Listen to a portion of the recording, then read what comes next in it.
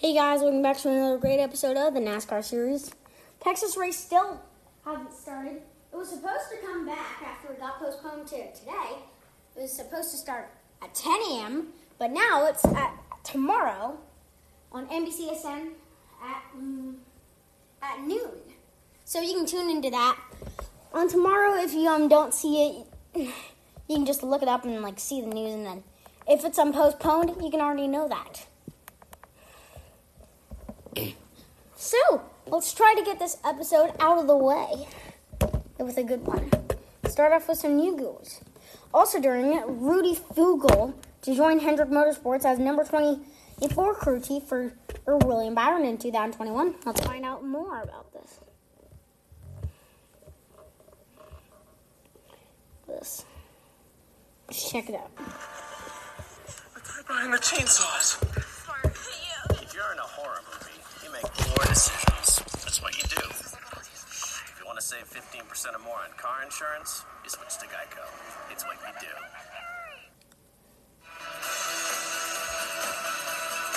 Hendrick Motorsports has named Rudy Fugle as crew chief for the number 24 in 2021. Fugle will replace Chad Knaus as crew chief for William Byron. Fugle and Byron won 7 NASCAR Gander RV and Off-Road Truck Series races in 2016. Fugle is also 28 Gander Truck Series to his name. For more information, log on to NASCAR.com. How about some things you don't know? I found out that Alex Bowman is going to have planters on his car next week at the upcoming next race at Martinsville.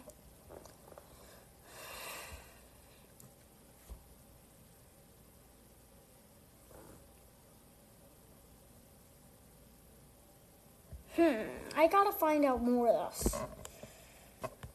Clint Boyer is gonna resume, I think, the lead. And so I hope we can get the race through tomorrow, because it begins at noon. If it gets rain delayed for a couple hours, that'll be fine. But I hope it goes green, because I have a full week of school. I almost missed it, but then it got postponed again. So, hope this race can get going. And tomorrow, I just hope it gets going around 2 or 3 or something. I mean, it'll be fine if I have a 1-2 hour rain delay. But I don't really care if it even starts at noon now, because NASCAR.com/drive. You can join in on that. And even on NASCAR /drive, if you go to the .com, you can have just one camera or 2 cameras with one big and one small, or 4 different cameras at one time. You can get 2 drivers, maybe battle cam, turn cam. And yeah, it's all cool.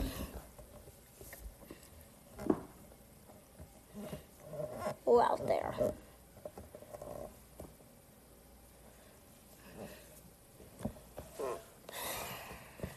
I just hope this race can get done with. I want it to literally be, hopefully the checkered flag can fly by tomorrow. Or what, Texas? It's in the autotrader Echo Park Automotive 500.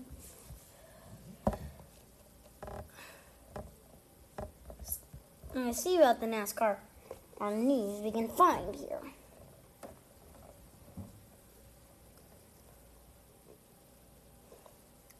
Or so.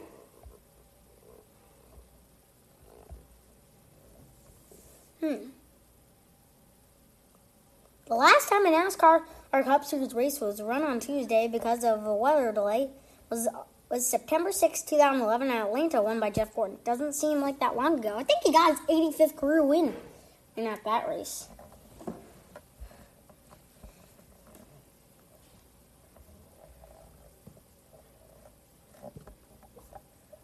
Okay. As we continue your coverage of my podcast, we're already almost 5 minutes in. How about inside NASCAR's postponement decision at Texas? Let's go inside. My house is haunted by Casper the Friendly Ghost. Hey, Jill. Hey, Kurt. Movies? Look, it's snack. No, I can't believe how easy it was to save with Geico. Oh, I got popcorn. I got popcorn. I got popcorn. Hello, everybody. I'm Jonathan Merriman, joined by NASCAR's Elton Sawyer. Elton, let's jump right in here. From a league perspective, we all know that it's got to be frustrating to have nothing on the forecast for Sunday and have that system scoot in under the radar with about 50 laps into that race. Talk us through kind of the headache that can cause those low-lying systems. It is kind of a headache, but moving in over the racetrack. I hope we can get it through tomorrow. Yeah, absolutely. As you said, there was nothing on the radar. The forecast looked to be cloudy, but we didn't expect any type of any wet weather. And then as it started to move in, we're working with the track and the local weather folks as well as our contacts, and it was just a low ceiling there that had some mist, and we were running as long as we could, and then we got to the point where we were starting to see windshields were getting wet, and the safety of the drivers was definitely something to come into play. So at that point it was time to make a decision, and we called it at that point, or red flagged it at that point. Overall, I mean, it's just a tough situation. NASCAR can't control the weather, so what goes into making a call to push the race a day or to wait it out? Well, I think you take and you look at all the information that you have available to you. Again, we work closely with the tracks and their meteorologists as well as our contacts on the weather, and they're the ones that's going to have the best information to provide to us to make the best decisions that are in front of us. So as we went through yesterday, we took the information, and basically it was spot on. It was telling us that we were going to be dealing with that for a large portion of the evening. We made a decision at that point to let all the teams and let our fans know that we would call it or postpone it until today. Today's forecast didn't look a great deal better, but with the ceiling being so low, they gave us some encouragement that we could have some periods of time where it could be dry. What we have to make sure of is we need about 3 hours with these conditions to be able to get the jet dryers and get the air titans out there to get the facility dry and ready to go race on. So we're hoping to be able to get that 3-hour window, but it doesn't look like that's going to happen for today. And then we'll take the same approach again, dealing with the experts, if you will, from the weather companies to be able to provide us with the information as we go forward. As we all know, we've got Martinsville, next weekend. We're not in a position at this point to feel like we're in dire straits, if you will, to have to jump through a lot of hoops. The teams will be well prepared to be able to execute the Martinsville weekend with the equipment that they would run there. It's not the same cars that they're running here. So as we sit here today, we're still in a pretty good position as far as getting this race accomplished and getting it finished, and then getting into the Martinsville weekend without having, again, jumped through a lot of hoops. Now, having said that, are there contingency scenarios? Could we possibly, worst case scenario, run Martinsville or run Texas after Martinsville if it came to it? Well, I think as you well know, Jonathan, this COVID season that we've been dealing with in 2020, we've been very fluid.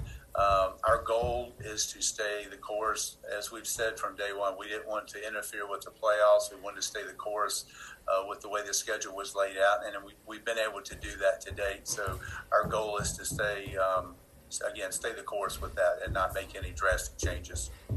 So, Elton, let's dive in a little bit here. I mean, you guys just aren't fighting the mist. There's a lot more that goes into it. We're talking about temperatures a little bit off camera. So take me through all the factors that have to be considered when drying a racetrack. Yeah, absolutely. So what we're dealing with here is we don't really have a downpour. It's not technically raining, as we would know it raining. We've got a heavy mist. So what's going on is that we will get a period of time where it'll be no mist. So then we can get our air Titans, we can get the jet dryers out there, and we can start that drying process. Unfortunately, we're dealing with some 40-degree temperatures here. Normally, we could drive this racetrack probably 90 minutes. We could be, with a little bit of sunshine and just a 50, 60-degree day, we could drive in probably 90 minutes. But with the conditions that we're dealing with, and again, it's not just a full-blown rain, and that's been it's challenging, but we still use the same tools and resources that we would to dry it in any other condition. It's just right now, it's not not cut and dry, so to speak, that we've got a wet condition versus we have a dry condition. We're in that misty area there where you may not even need your windshield wipers, but it's unfortunate that the track is damp enough and more difficult to dry, and for sure we can't put vehicles out there and be racing. Elton, we appreciate your time. Hopefully those clouds break down there in Texas and we can see some cars on the racetrack soon. We appreciate you. Okay, my friend. Thank you. For you guys watching at home, the race has indeed been rescheduled. The new run date will be Tuesday, October 27th on the networks of NBC. SN. Okay, let's continue on. We're already at the 11-minute mark. Like so.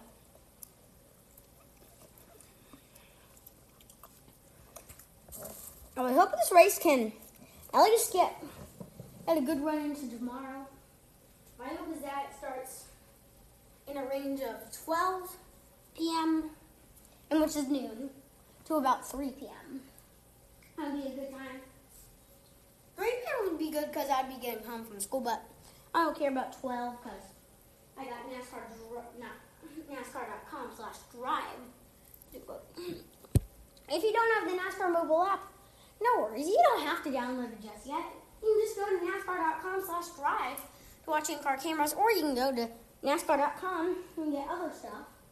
But if you hit, it heads you to NASCAR Drive. It's going to get really, if you drive, heads to NASCAR.com/drive. I mean, you head for some drivers with live car cameras, live in-car cameras, with also battle in turn cam. A battle cam shows like all the racing. And with also the turn cam, so you can see cars down the back stretch. I hope this race can get going at least by tomorrow. I don't know what I gotta say. So, let's continue. We are at the end of our time sheet tomorrow for another great episode on the NASCAR series.